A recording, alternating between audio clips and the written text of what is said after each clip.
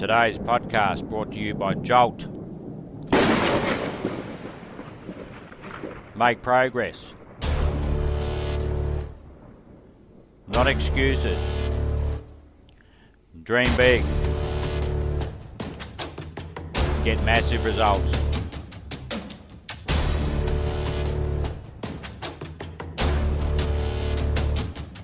Commitment means standing up for your life. It means honoring yourself. It means beginning to say and to see and recognize your alignment and oneness with the universe, and that you are a channel for life to express through. And we short-circuit it with anger. We short-circuit it with fear. We short-circuit it with envy. We short-circuit it by being lazy or apathetic or giving up easily. Why? We say, oh, it's too hard, it's too hard. We don't challenge our spirit. Ladies and gentlemen, there's nothing as powerful as the human spirit. You can't destroy it. You can pervert it, but you can't destroy it. I was reading Man's Search for Meaning by Viktor Frankl. What a powerful book. I'm reading it now for the 7th time. And he gives so many graphic examples of the power of the human spirit. And so what are some of the things that can fortify us and give us the kind of inner strength that will allow us to forward ourselves into the future by manifesting our commitments? Number one, commitment means in some cases going back to school, getting some training, sitting up in classes with people younger than you, putting yourself in a position where you don't know and that is awkward and uncomfortable, but because of your commitment to develop yourself or to go back to school to get a high school diploma or to get a college degree, that it doesn't matter, feeling dumb and saying, what am I doing here, sitting up in some boring class?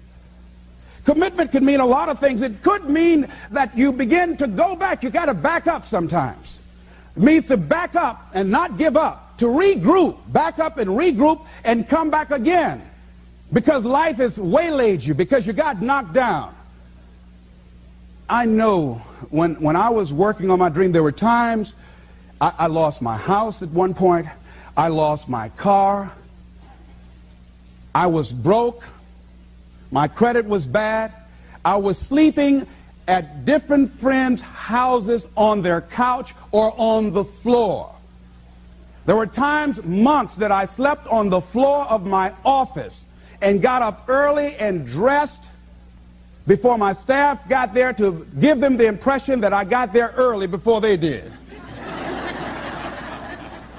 And we all pretend not to know what we knew, that the boss was staying in the office. So we never talked about it. But I refuse to give up on my dream. And what happens, they say, you know, in the prosperous years, you put it in your pocket. In the lean years, you put it in your heart. It makes me appreciate it even more. Even more. I wouldn't trade it. I wouldn't trade it for anything. The disappointment, the pain that I've gone through by keeping the commitment. Keeping the commitments that you have might mean taking a stand that's unpopular.